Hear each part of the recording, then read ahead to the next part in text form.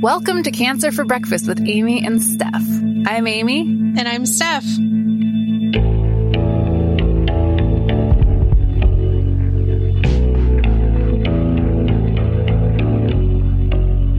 Though we try to make Cancer for Breakfast safe and comfortable for everyone, it may not be suitable for all audiences and is intended for informational and educational purposes only.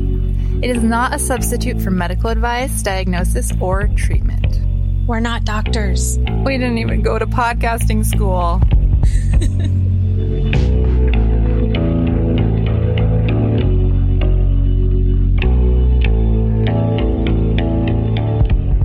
Here we are. Hello, hello. Hi. Here we are. That's Steph, and I'm Amy. And this is Cancer for Breakfast. It is. We're here. It's a new episode. It is. So today's going to be my diagnosis story. Woo! The Amisode. Is this going to be the Amisode or the Amiisode? Oh, man. I love a portmanteau. So I'm going to have to really workshop this. The Amisode, I feel like, is a more natural. Yeah. Let's go with that. And no rats. Today, our segment where we cover recent advances in treatments and science. During our diagnosis episodes, we are just doing our stories. Yeah. How's it going, Amy? It's going okay. I don't want to just talk about my hair all day long, but I will talk about it for about 45 seconds right now because chemo grow out from not having hair is something I could talk about for a full hour. I love your hair. My hair has just reached a certain point that I'm really into. And I wanted just to say this in case anyone's listening who is like in the middle of chemo and you're like, what the hell is going on? And when is this ever going to grow back? And, you know, when your hair is this short, it changes completely like every 2 or 3 weeks. And I have now, it's been enough months. I mean, my hair it's curly all of a sudden. It used to be totally, I mean, it had some texture in it, but it was straight as anything. You have the hair currently that I feel like mothers of the 80s paid a lot of money to achieve. Yes, I absolutely look like I should be in one of those awkward family photos or whatever with just this like, it's curly, it's long. You belong in a Virginia Slims ad. Yes, I no doubt. Absolutely do. And I'm not saying that in a self-deprecating way. I'm saying that like, it's funny and I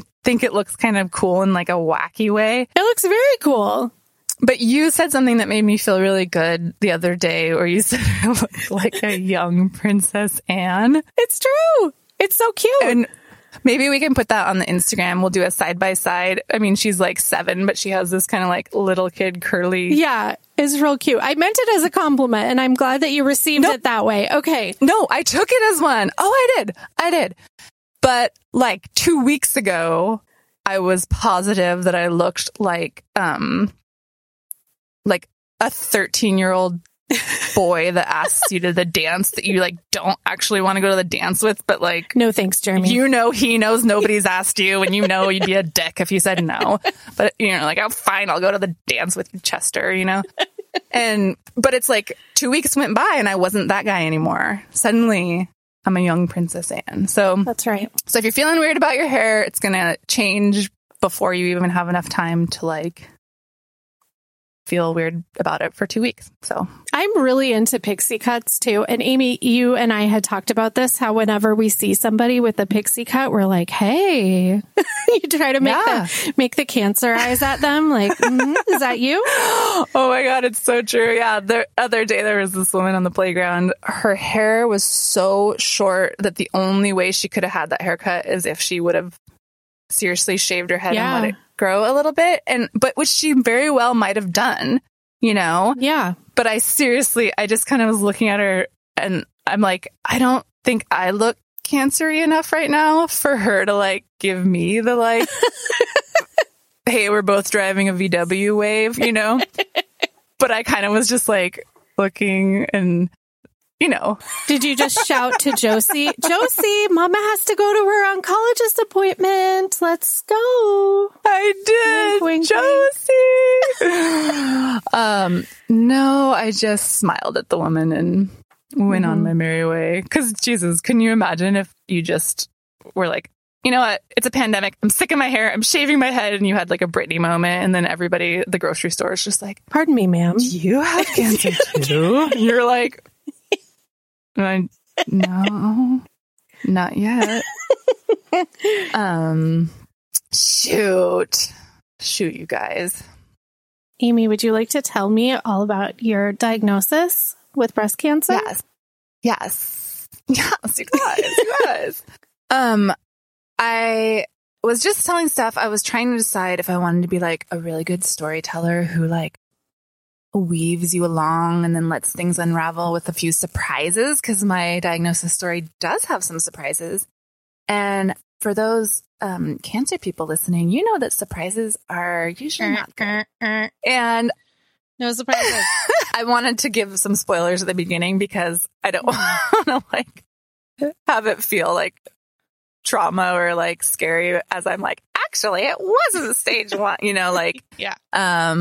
So these are fine spoilers to tell. I'll just kind of like give you a synopsis of my actual diagnosis. So when we get going, it won't be whatever. And the end result of this story is I am technically no evidence of disease as far as we know. I got through the treatment and yes, it sucked. But if you're newly diagnosed and your sitch is similar to mine, this will probably kind of like be maybe your course of treatment. I don't know. Yeah. So my diagnosis, I was stage 2B, estrogen positive, HER2 negative, invasive ductal carcinoma, grade 3. Am I leaving anything out? I don't think so. Just keep in mind, I did it all. You could do it all too. So picture it. Take me there. This would be a really good time to grab a gin and tonic, you guys.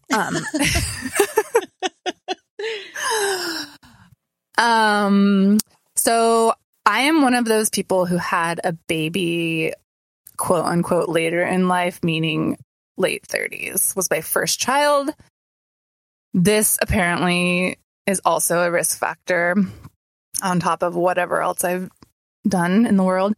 And so I'm a little bit fascinated with other women who get diagnosed when they're breastfeeding or like after they've had a baby or even in pregnancy, because it's interesting to me because so many women are having children later in life than they were 20 or 30 years ago, right? So these instances are actually going up, and I don't know if I assume they're less studied because they're happening so much more frequently all of the sudden. So, well, you know what? Here's one thing that I wonder is, I know for me, and I don't know if this is the case for you, but thanks a lot, crappy United States healthcare system, I didn't have quality medical care until I got pregnant. So I would have put off any sort of weird lumps and bumps anyway, but there was really nobody checking me out until I got pregnant with my first child. And so I bet that's probably the case with a lot of women. Especially if you're under 40, right? Yeah. Like there's no huge concern for that because it is rare. Like 1 in 8 women are going to get breast cancer. That's a psycho statistic. But under 40, that number is very different than 1 in 8. You know, like it usually happens to you in your lifetime, right? So, but it's happening all the time, and it's happening a lot more frequently to older moms. Anyway. Yeah, sorry. No, I'm sorry. I'm sorry. Okay, so I had like the best pregnancy. It was wonderful. I had this like wonderful, wonderful baby who was so easy. And, you know, I felt actually really guilty about what an easy time I was having as a new mom. Because, of course, you hear all of these things. And, you know, like my version of postpartum depression was like, absolutely out of whack emotions, but they were all like so happy that I would like cry uncontrollably, like 4 or 5 times a week, just in the middle of the day, thinking of how like, I can't believe that this is happening. Like, I can't believe that we're going to just do this, you know? And she was like a great sleeper and just like exactly what you would never, ever actually get. But like we got it somehow. And so I was just having this like blissful time, and I found a lump in my breast, and I went to my 6-week after birth, after labor appointment or whatever, just to get my checkup. And so I showed my doctor that I had like this lump, and it's kind of weird because I remember being really worried about it leading up to that appointment, and I don't remember finding it, and I don't remember how long I was nervous about it. Like it could have been the week before, or it could have been 2 weeks before. But my doctor was like, yeah, that's just a breastfeeding lump. I'm not concerned at all. And I was like, really? And she was like, yeah. And I do remember, and this will haunt me, I remember thinking, that was really fast. Like, she felt that lump so fast and then just said, oh, that's just breastfeeding changes. And I remember sort of feeling like I should grab her hand again and be like, but this, like, that's really what you're feeling? Feel it. But I was so happy to hear the answer I wanted that I was like, okay, I'm fine, great, I'm fine. Like, tie it up in a bow, like, put it wherever the bows go, you know? And so I just didn't think about it again. And, you know, when you're breastfeeding, your boobs are weird. And yeah, they are. I didn't like feeling them a bunch because, like, I don't want to stimulate milk to come out if I'm rubbing my boobs, you know, like, yeah. So I kind of didn't really mess with it. Well, also, you had gotten the answer you want. So you don't need to keep feeling because it's going to go away and who cares? And there's other weird little lumpy things that go away. But honestly, in me, I didn't really actually have a lot of that stuff. So that should have been a warning too. But,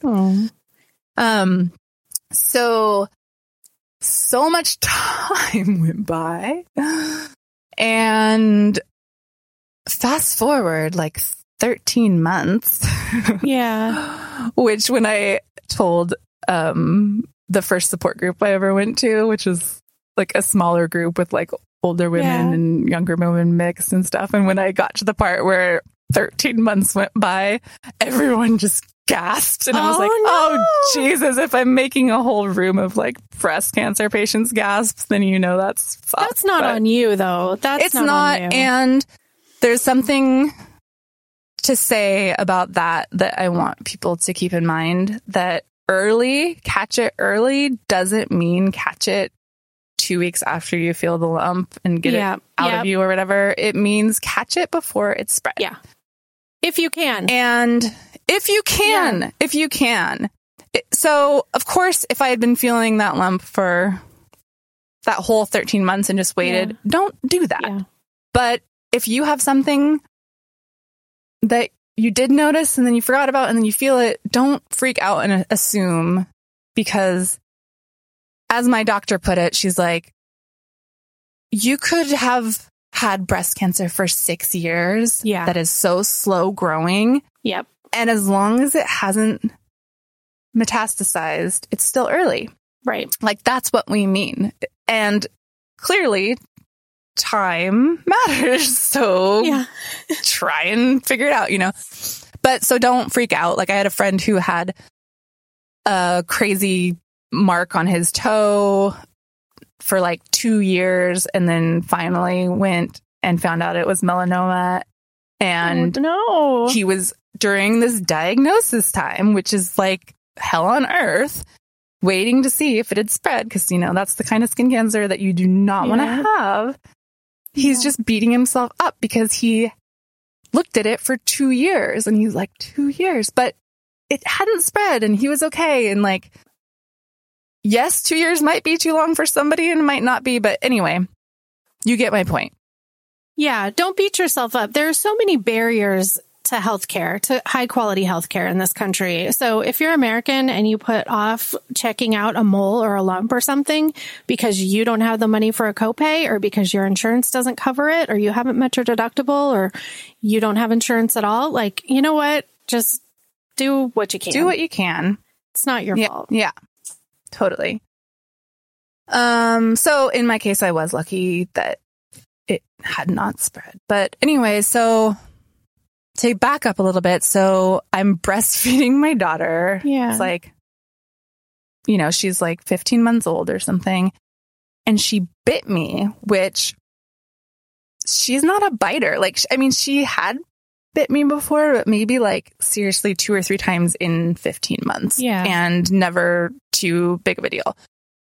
But I just remember being on the couch and she bit me and it hurt. Yeah. So I was feeling my boob and then my stomach just dropped and I was like, there is that goddamn fucking thing, clear as day. Yeah. And I just sort of,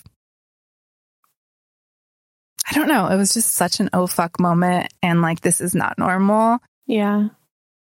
And I called my doctor, I think maybe the next day, and got an appointment to see her nurse practitioner or whatever, assistant or partner. And got in, you know, I think I had to wait maybe like 4 or 5 days to see her. Mm-hmm. But I didn't tell my partner, Kevin, because I didn't want to worry him because I knew that like, there's no answer and it's probably fine. Did you tell anybody else? Did you tell any of your girlfriends? I didn't tell anybody. Oh my gosh. No, well, part of it was because I was waiting to tell everybody until it was okay. Yeah. And then I could be like, oh my God, the craziest thing happened, you guys. So like, I was thinking this and then I felt it and then I saw my dog and, you know. Yeah. And then everything was okay. Like, that was the point that I was holding off for. Yep. But also, I didn't want a bunch of people texting me if it wasn't okay. Mm-hmm. Like, and me having to talk to them during that period of time that just to me sounded like that would be so devastating that I don't think I could talk to anybody at that moment. Yeah. Is how I saw it. I'll fast forward a little bit here. So the doctor's nurse practitioner woman was like, you know, it feels like I definitely feel something there, but I'm not too concerned about it. But you know what? Let's just get you an ultrasound. Like, you're breastfeeding. Let's not do a mammogram. Let's just do an ultrasound. It's less invasive. It's less dangerous for breastfeeding people. Yeah. But I'm guessing it's just a cyst and, you know, blah, blah, blah. And I was like, okay. And then I had to wait like a week to go get the ultrasound. So it just... everything takes forever and it sucks so bad. It's just criminal. It is so criminal. I hate those waiting periods between appointments. It's just, oh my God. No, it's awful. Like, I always talk about how awful it is to wait for test results, but waiting to even get the test is like a whole separate awful. You know, it's just, yes. And so many things. As cancer research progresses, can they just like figure out this timing thing? Like, just figure it out, you guys. That would be great. Give us the future. That crystal ball technology really needs to happen ASAP. Who is funding that? Let's have a fundraiser for that, seriously. A GoFundMe. Yes, please. For that. So I go to get the ultrasound. Again, I still haven't told Kevin.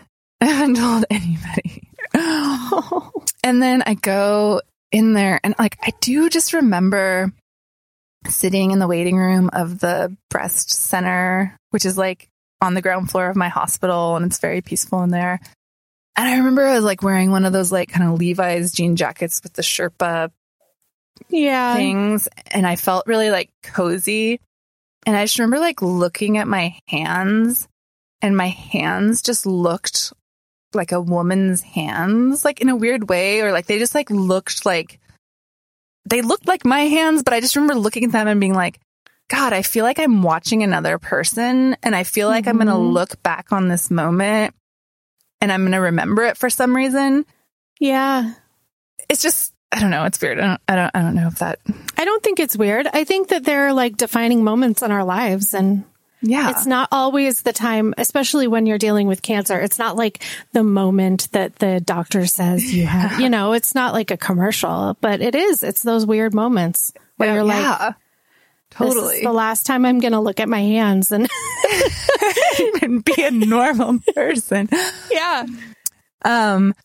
But it's funny because like this clinic, it's so wonderful. Like they take you back into the room and the woman's like, would you like a warm robe? Ooh. And I was like, clearly I would like a warm robe, like, no, give me a cold one. Yes, I want a warm robe. Thank you.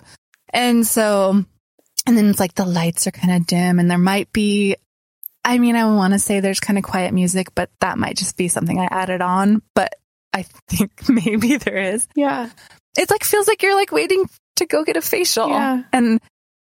But then I'm like aware as I'm sitting in there like, oh, they're doing this because people are getting diagnosed with breast cancer and they want to like make it as chill as possible. Yeah. They're setting the mood I thought, for tragedy. Oh, yeah.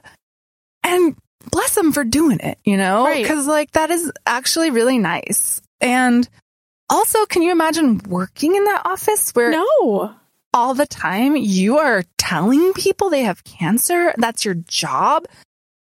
I'm really glad it has dim lighting. I'm really glad that it's calm because those people need to feel calm too. Yes. They're doing hard stuff. Yes, 100%. Anyway, so I get the ultrasound and they're like, so I think you should stay here and get a mammogram. And I was like, what?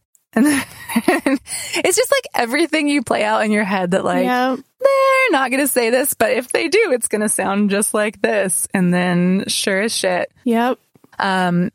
They were like, we have time to do a mammogram right now. And like, it's worth it, even though you're breastfeeding, like there's enough cause for needing to investigate further. Yeah. So I like get the mammogram. I'm texting Kevin and I'm like, I need to stay here a little bit longer. I just told him I was going to an appointment. Yeah. I was just like, oh, I got an appointment. See ya. Bye. And he's like, is everything okay? And I'm like, I'll talk to you when I get home. It's like, oh my God, what the shit? It's not like you can just text him mid appointments and be like, turns out I might have breast cancer. I'll fill you in later. Totally. And you also can't be like, she toned my hair the wrong color. We need to retone, and then come home and be like, I lied to you and I have cancer. It's like, cool. I'm mad about two things. And then they're like, okay, so it very like, I don't want to like skip through this moment as fastly as I'm trying to right now, but like, yeah. So the doctor comes in and he was so sweet. He was really wonderful. And he was like, I think that you should stay here and I think we should biopsy this. I think that, from my professional opinion, I think it looks like it could very well be breast cancer and we should biopsy it and we could find out for sure. Yeah. And I was like, okay, so like, can I get a little bit of wiggle room on this? What percentages are we about that it kind of looks that way, And, I hate to say this, but in a lot of cases, they just know. Like the biopsy is to tell you what kind it is and the tumor markers. But like from the imaging, like they're not always right. But I knew that they knew. He didn't say, I'm really sorry you have cancer. Right. But he did not sugarcoat anything for me. And he didn't give me a lot of like, sometimes these tests don't come out this, like he didn't do any of that shit. He was just like, yes, it looks very much to me this way. And I was like, so are you telling me that I'm going to get a call on Monday that most likely is telling me I have breast cancer. And he was like, in my opinion, you should prepare for that. Oh. So, yeah. And so I was like, what the fuck? And so... and you're there by yourself. And I'm there by myself because I didn't think I needed anybody, right. you know, like at all. And so I'd been gone for like 5 hours, and then I got home and was like, how am I going to tell Kevin? Like, and so I just told him, I just like gave some toys to the kid or something, and then just kind of distracted her and then told him. And man, what a weekend that was. Oh my God. Just so awful. And trying to figure out like when to tell anybody, because I had no information. They did tell me it looked as though it was still early. Like they're like, we can't tell you what stage it is, but like it does appear that it's probably early. And it is looking like it's not in your lymph nodes, but we won't know that until your surgery. But it looks promising that it might not be there, you know? So that was like some good information, but still not solid enough to feel like you know jack shit. And also because I famously am afraid of Google, I was very much not like, so if the radiation oncologist says this, what, you know, like, or whatever. Oh yeah. Good. Because that is not the time to Google when you have no information. No. That's the time to stay off the internet. Stay off the internet. It doesn't mean my brain wasn't telling me even worse stuff. Like, oh yeah. The whole time. But I just remember like trying to figure out like, when do I give my family the heads up that this is happening? Like, I didn't want to put anybody else into our position where we were waiting for results for days. And it was just so awful. Just waiting. I felt so, it just feels unreal. And before that, I had been so lucky in my health and just my like general luck in life. And I look back on the person I was and my view on my reality, and I cannot believe how privileged I was. Like, I recognize my like naivety and my sort of trust in the world and like trust in like, you know, that like things end up okay if you kind of have the right attitude about them, like all that stuff. It's like, that's a great way to live. And I'm glad I was able to do that for a while. But until I got my ass kicked out of it, and looking back, I'm like, God, you really, not that you should live your life in fear and think like something shitty just hasn't happened to me yet, but there is some kind of woo-woo thing that can happen when you have been lucky, where you're like, I'm just one of the lucky ones, and like, this test is going to be fine because I'm me. And then you're like, you're a freaking body. You're a scientific body. Anything can happen to you, dude. You know? I think that when you haven't been confronted with a major illness in yourself or in anybody really close to you, it just doesn't occur to you, you know? And you don't have any family history of breast cancer, do you? I don't. Did you have any cancer in your family at all? I have cancer in my family, but it is actually not genetically related to my diagnosis or my risk. So that is good. But I don't know. It's just kind of crazy to suddenly be like, wait, me? But I'm a person that doesn't have breast cancer. What do you mean I have breast cancer? You know? It's just like, that's kind of how it works. Like, So there you have it. But I give to the GoFundMe. I don't have it for me. It's not me. So anyway, then actually, our mutual friend, Chelsea, who's the one who introduced Steph and I. Yes. She's, one of our most cherished friends, and we didn't know each other. I mean, Steph and I live in different states. And she put us together. Yeah, Chelsea has been my best friend for 20 years, and she's Amy's dear friend too. Chelsea is a bringer together of rad women. Yeah, she's one of my best friends. Absolutely. She's queen.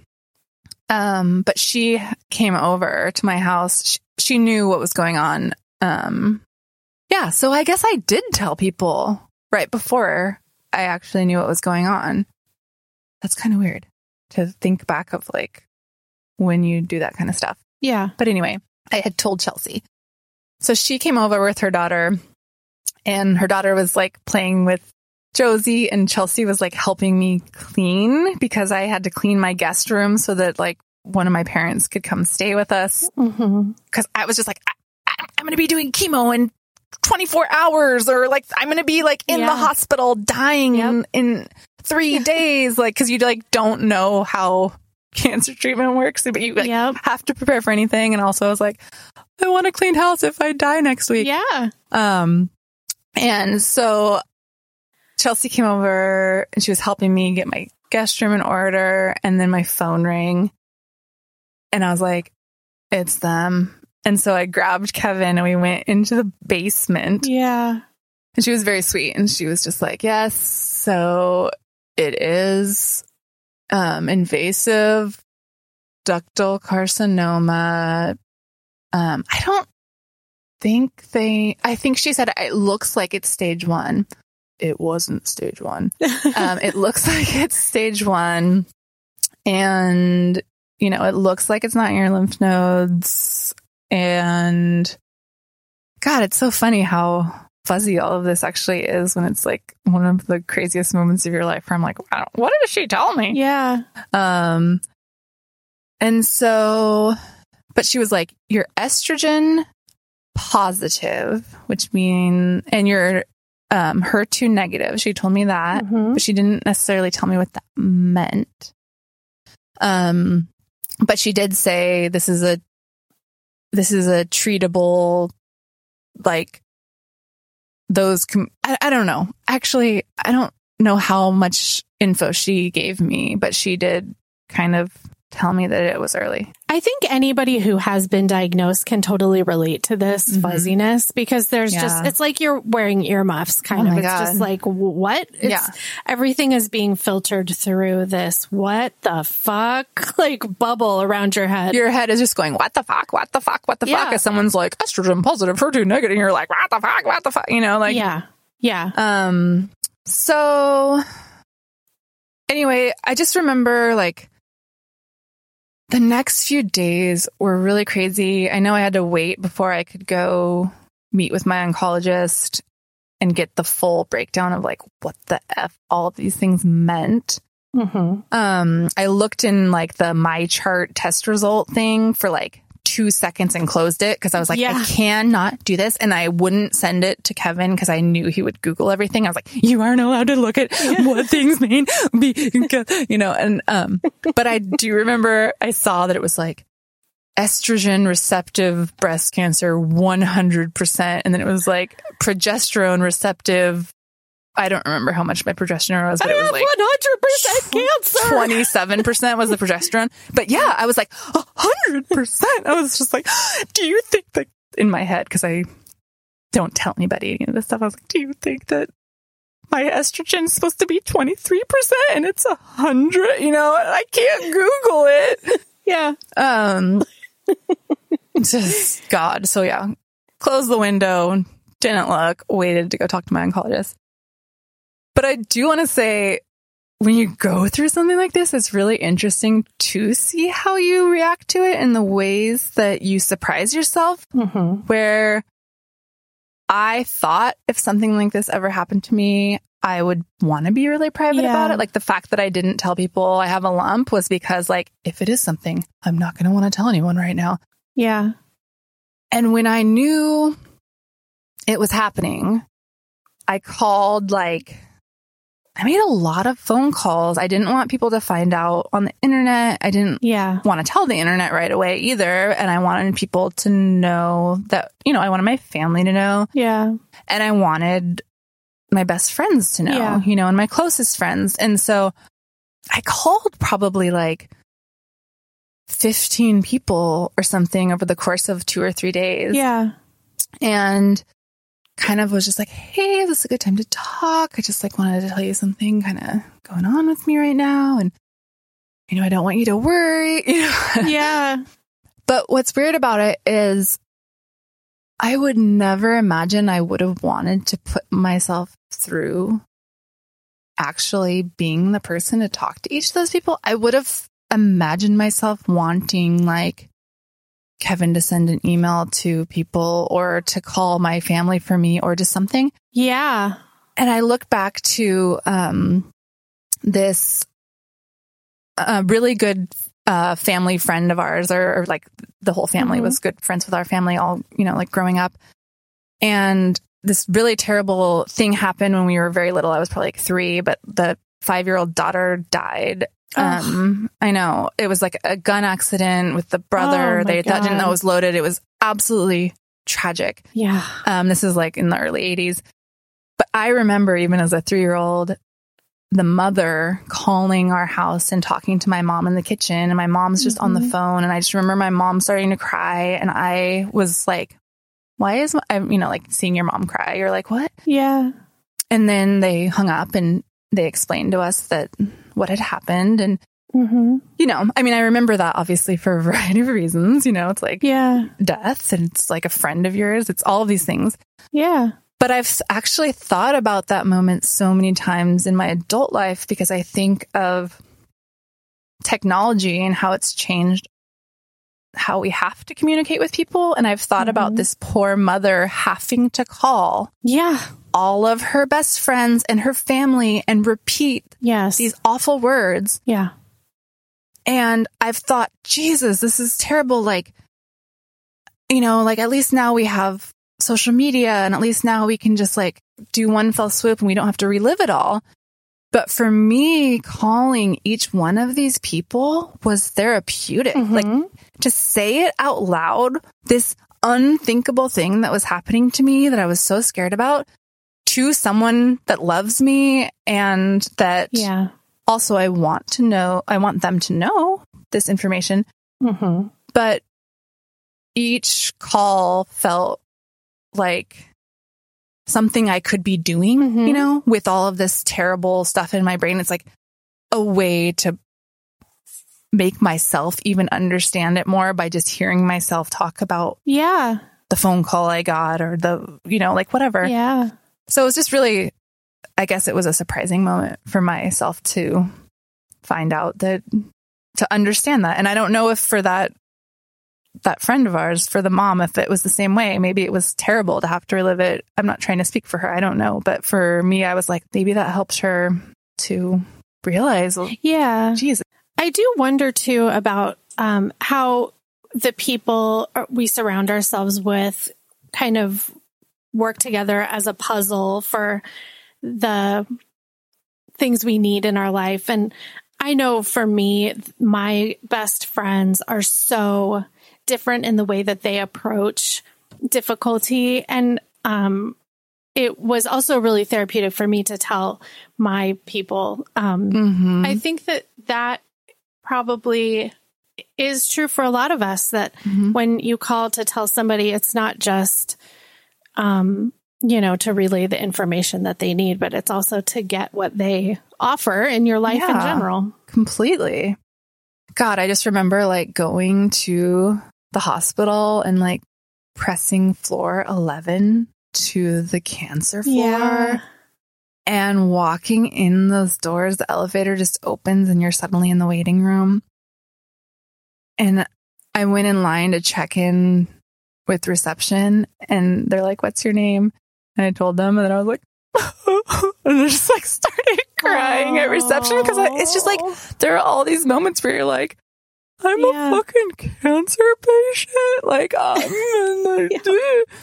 And they were, of course, so sweet, but I was just like, here's my insurance card. Yeah. And so they were very nice. And then I met my oncologist, who is just wonderful. Mm-hmm.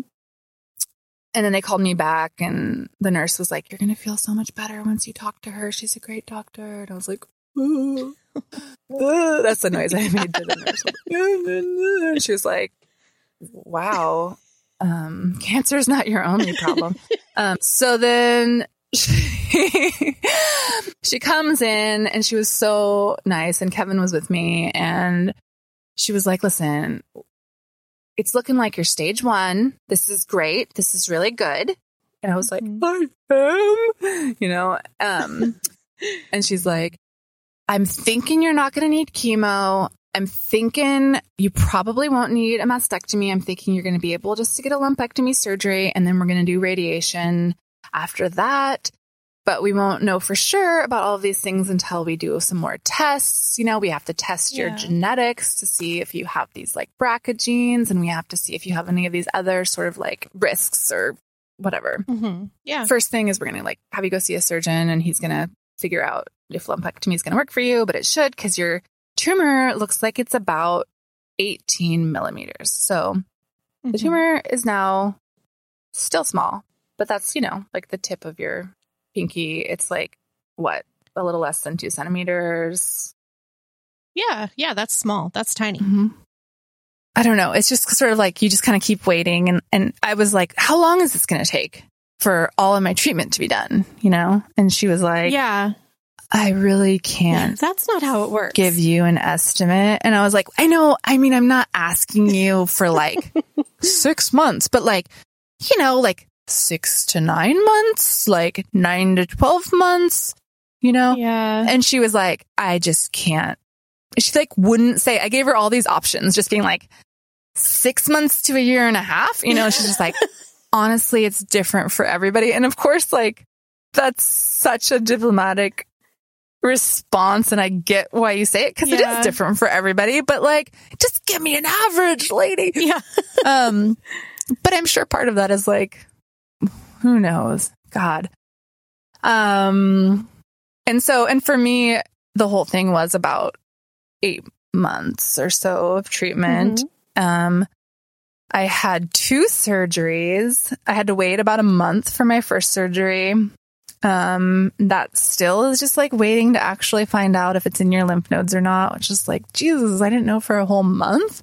I'm sure that you were reassured the same way that I was, because I had to wait quite a while too before I started treatment. And they did tell you, and if you're in this similar situation, people listening, where, you're having to wait and thinking, I'm sure as I was thinking, and probably Amy, as you were thinking too, like, great, it's just growing. My body is slowly becoming riddled with cancer. Mm-hmm. How could you make me wait a month?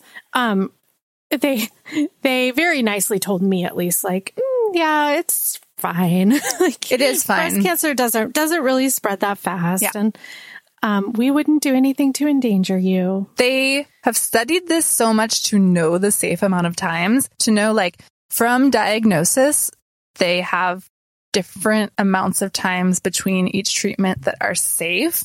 And some of those amounts of time feel so long, but they're part of the safe amount of time, to where if they say it doesn't really look like it's in your lymph nodes, and then you wait a month for surgery and it is in your lymph nodes, that's not because you waited a month for surgery and suddenly it was in your lymph nodes. That's just that it was too small on the scan to see, and they didn't think it was, and then it was. It's not that like a month, they... Yeah. Not to diminish how hard it is to wait that long, because it is really, really hard. It is hard. But don't feel like you're getting shoved off, because they're probably just trying to set the surgery schedule and stuff, doing all the normal things. They're trying, but they're still awful. I'm just kidding. And so, like, the day before my surgery, ring, ring, ring goes the telephone. And if you are somebody that doesn't like answering the phone, you like want it to go to voicemail, try getting cancer. Suddenly you have to answer these weird ass phone numbers all the time. And it sucks so bad. We were like, it's cancer, but I have to answer because it's cancer. So it was cancer. They called and said, hey, Amy, could did you just come in today? We just wanted to do another quick mammogram before your surgery on Monday or whatever. It was just like Friday. Yeah. On Monday or, and I was like, yeah, like, you need another mammogram, like, just for more angles or what? And she's like, yeah, if you can come in, like, in an hour. And I was like, yeah. Okay, I guess so. Dun, dun, dun. So I didn't worry about it again. I don't take Kevin. I don't need support. I'm just going to, like, go squish my boobs in a machine, like, whatever, who cares? And so I do, and then the damn dude comes in the room again. He wants to talk to me. This is that moment you get taken. You hear my dog barking. God damn it. She's, it's like my dog always has to, like, steal my big moments. It's like, I was just about to do, like, a really big reveal. It was rough. And the radiologist was a dog. It was crazy. And then the whole thing turned into a cartoon, and I didn't really have cancer. The end. They actually had me get dressed and then go into the little room that you, like, see in movies where, like, where you see the bad news they guy? talk to you about cancer. Yeah. So, like, the bad news guy's coming in, and I was like, what the shit is happening? Like, are you kidding me? So he was like, I am the doctor. This was his voice. I'm the doctor who's doing your, they insert these wires before surgery using an ultrasound so that the surgeon knows to follow the wires in to get to both sides of your tumor and get it all, but they, like, use these wires as a guide. So they, like, you have this radiation doctor guide the wires in with ultrasound, using, like, needles before your surgery. So he's like, I'm your wire guy. And I was like, hey. And he's like, I was reviewing your scans and your mammogram from whenever you did these, and I noticed there was, like, some calcification behind your tumor that I could barely see. And I just wanted to, like, get it a different angle because it could be basically more cancer. And I was like, okay. And he's like, and I did find that it might not be, like, full on breast cancer. It might be very early. There's this thing that we later find out is called DCIS, which is, like, it's basically like stage 0 cancer, but it's how a lot of breast cancer starts, or maybe all of it. Yeah. I don't really know. But it's way, way, way less serious than actual breast cancer. But he was like, yeah, there is another tumor next to the cancerous tumor that's DCIS. Or he didn't know if it was DCIS. He was like, it was. Spoiler alert, it was DCIS. But he was like, it could be more of this. And, and I was like, well, how big is it? And he's like, it looks like it's 4.5 centimeters. No! And I was like, how did you freaks miss this? Like, yeah. What? And I mean, that's, like, as long as your pinky, and then I was like, does this mean I'm not stage 1 and I'm stage 2? And he was like, it's likely that's what it means, but we won't know, and I was like, I don't even like you as a person. I know this isn't your fault, but, like, what? And so then I had to spend the whole weekend. Don't do anything on a Friday, guys. I had to spend the whole weekend waiting. Oh, always. Oh my God. Going for my stupid surgery. And man, I'll talk someday about getting the wires inserted with this guy. Dude. It doesn't matter. But anyways, so long story short, I get my surgery. It's fine. You can handle surgery. I had a lumpectomy. I didn't have to get a mastectomy.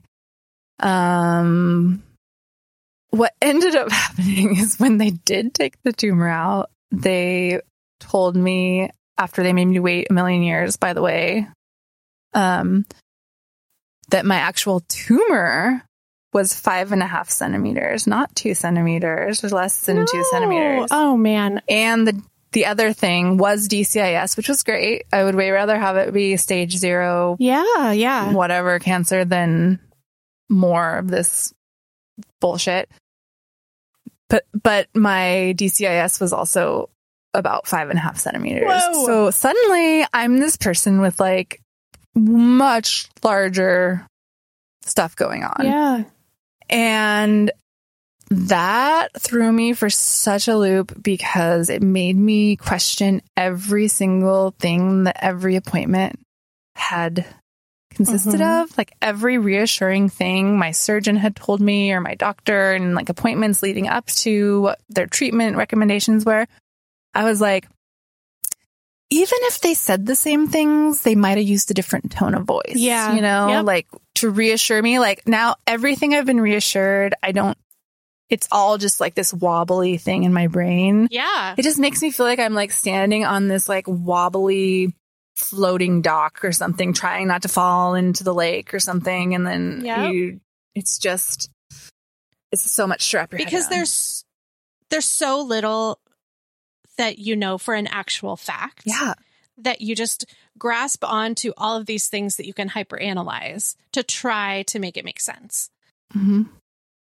And, you know, when I talked to my doctor, my oncologist, she was like, nothing has changed. Like, yeah, we still could have done a lumpectomy. We, you know, like, it's not like, oh, geez, we should have done a mastectomy. If it, you know, like, it's just like very, you know, we're all okay going forward here. I think that's pretty common too, though, right? You know, I mean, it's hard to wrap your brain around when you're a new cancer person. Yeah. But it seems, from my perspective, that a lot of it is just their best guess because they don't have like magical vision into your boob. They have the machines. Right. Well, also, I was breastfeeding. Yeah, exactly. So breastfeeding is weird for mammograms and scans. Like your milk ducts are full and doing things, and it could be squishing my little tumor down and doing all of this different stuff. And and I have dense breasts. They're harder to pick up on mammography. But I mean, I don't think it's the most common thing in the world to be told that you have a smaller tumor and then to have a larger one. I don't think so, but maybe it is. I don't know, but I just don't want people to be like, this could happen to me. Don't worry. You're fine. You're fine. Or maybe you're not. I'm just kidding. Nathan, edit that out. But really. So I did have to have a second surgery, which sucked to have clear margins. They were like not sure. It was real close. Yeah. And so the second surgery actually showed that they had gotten everything the first time. So we would never have known this, but when they checked all the tissue from the second surgery, it was completely clear of any cancer cells. And so I didn't need it, but I'm actually super glad I got it because I would always wonder, you know, if it's close, I don't, you know. So then I had to wait to find out. Actually, I think I knew by then that I needed chemo. I think I knew I needed chemo after my first surgery, and they scanned my tumors and all of that stuff. Was that based on your Oncotype DX score? I was like in this weird category where I had been told I probably wouldn't need chemo from the beginning. Everybody said they didn't say you won't. They said it really looks like you won't need chemo, but we'll see. But it, you know, it looks pretty good for that. And so I thought I would just have surgery and radiation. I was kind of thinking that was going to be my road. But because my tumor size was above X amount of centimeters, and I don't know what the amount is, if it's 4 centimeters or if it's 5 centimeters or what. But once it gets into this particular size range that mine was, even if your Oncotype score is low enough to not need chemo, your tumor size can put you into this category where there's these studies recently that are saying, hey, there actually is a benefit for these particular women to do chemo. It does help them. Which is great. Yeah, I'm glad I am so glad that I did chemo. I don't regret it at all. But the Oncotype test, it tells you, it tests your tumor. It tells, science is insane. It tells the likelihood that your tumor might, how aggressive it is, or like the likelihood that there's maybe stray cells in your body or in your breast that are going to come back as recurrence, whether it's in your breast or distant. It's sort of like these weird numbers that mean different things based on your age. And for my specific age, if my score was under a 20, it would mean I would not need chemo. And my Oncotype was a 17. And so... yeah, pretty close. It's pretty close, but it's under 20. And so I saw my surgeon before seeing my oncologist later that day, actually. And he was like giving me news about my surgery. And he was like, did your oncologist call you and tell you your Oncotype score's in? And I was like, no. And he's like, I would rather let her break the news to you. I don't want to steal her thunder, but it's only a 17. And I was like, does that mean no chemo? And he's like, no chemo. And I was like, really? And I like even like wept a little bit because I was just like, there's an end in sight. I don't have to have chemo. I was like, so I just have to do radiation for a month and then I'm done. He's like, that's what it means. And I was like, oh my God. And like, I just remember Kevin and I leaving that appointment like, there's an end in sight.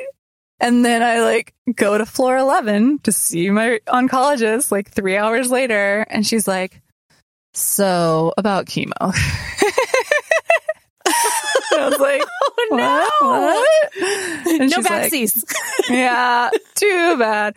But she was like, I really, I think it would benefit you. I think you should strongly consider it. Like, here's the study. Here's what's going on. Like, yes, your Oncotype is this, but we can't just base everything on Oncotype. And so I was like, okay. It's just like that thing. And then you have to come home again and be like, so about chemo, I got some news for you guys. Oh, criminy. Oh, and what's kind of funny about that, and by kind of funny, like, obviously I don't mean that, is I got the flu that day. No. I haven't had the flu. Kevin got it too. I haven't had the flu in probably like 17 years. I'm not kidding you. Oh. And yeah, we both got the flu. That's just mean. And so I'm just sitting there imagining going through chemo while I had the flu on the exact same day, feeling all of these things that you can imagine what chemo might feel like, and just being like, this is my life. This, it is kind of funny. That is awful. I want to know, did you, it was your surgeon that told you that you didn't need chemo? Yeah. Did you like egg his office door or something in retribution? No. I'm just like so bad at holding medical professionals accountable for things. Like, I didn't slam my original doctor for telling me that it was just breastfeeding. And I have seen her since then, and I love her, and I know people make mistakes, and like, I know she knows. Like, it says in her notes, like, I thought that she barely touched my boob and I wanted to come back because, like, it's like she knows what I think. Yeah. But I have people in my life that are like, I can't believe you didn't say something to her. But same thing with the surgeon. It's just like, he doesn't know about the studies of like whatever, like he knows about Oncotype scores, and he knows like it should have meant that. And for most people, I'm sure for like 95% of people, that's exactly what it means. Yeah. So, and he, it's fine. Whatever. What are you going to do? That's very big of you. I mean, no. I'm mad about 500 other things. That's for a different podcast. So anyway, so then I had to wait another month after the second surgery to start chemo. And I did 4 rounds of this particular chemo called Cytoxan and Taxotere.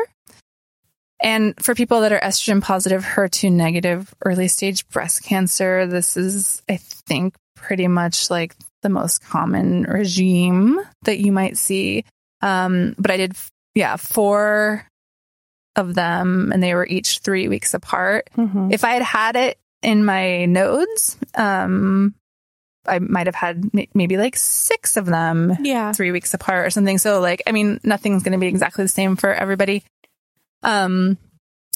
But it was okay. Like, it absolutely sucked, but that particular concoction of medication is not the chemo you see in movies where the women are laying on the bathroom floor and throwing up and having diarrhea everywhere and are 90 pounds. Like, it's not that chemo.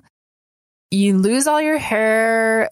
You feel, achy and tired and shitty and, and it does suck. And my chemo sucked, but it was tolerable, but it sucked for different reasons, like my fingernails fell off at the end, it's just like, hi, I'm a bald woman with no fingernails, but like, I feel relatively okay, but like, what world is this? But anyways, so I had, 2 surgeries. I had chemo. I'm sure we'll talk about in more episodes as things come up, more details to these particular parts of treatment. But for now, this is just what it was. I did radiation. I think I had maybe 3 weeks between chemo and radiation start. And then I did like a month every single day other than weekends. I went into the radiation clinic and the appointment is like 15 minutes. It's so fast. Like, my oncologist told me, she's like, it'll probably take you longer to park in our garage than it will to actually go into the hospital and leave. And by the way, I park on the street. It's really much better. Anyway, yeah. And so I finished radiation 4.5 months ago, 5 months ago. So I'm kind of like on my way out of this. I started taking an anti-cancer pill that I have to take for 10 years, tamoxifen. We've talked about this a little bit, I think, that blocks the estrogen.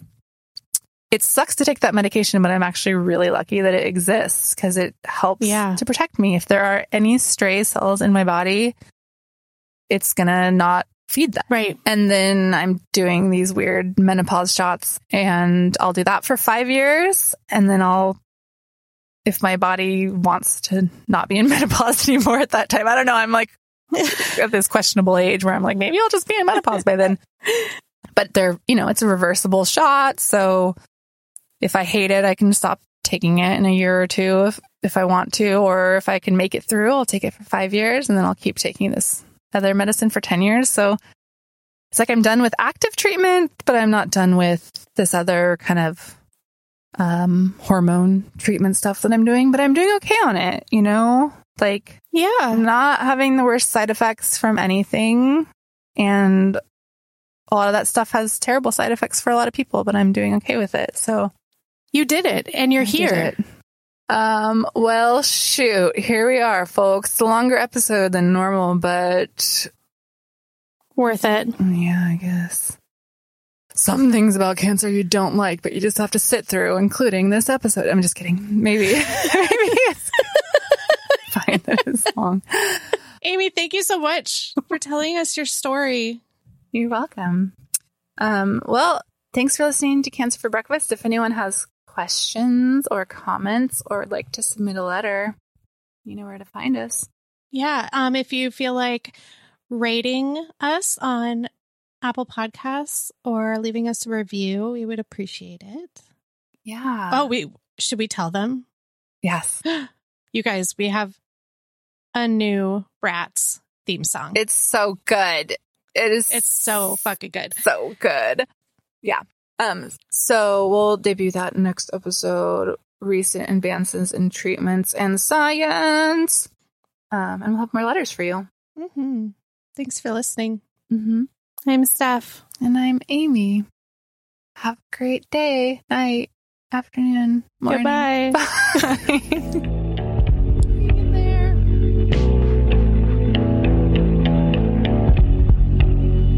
Cancer for Breakfast is hosted by Amy Dials and Stephanie Lejeunesse and produced by Nathan McGeehee. Our theme music is written and performed by Vivivere.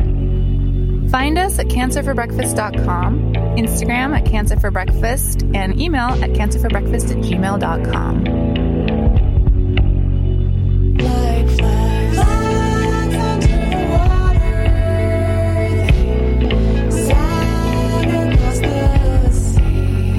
Like flags under the water, they sag across the sea. Thanks so much for listening. Thanks for listening.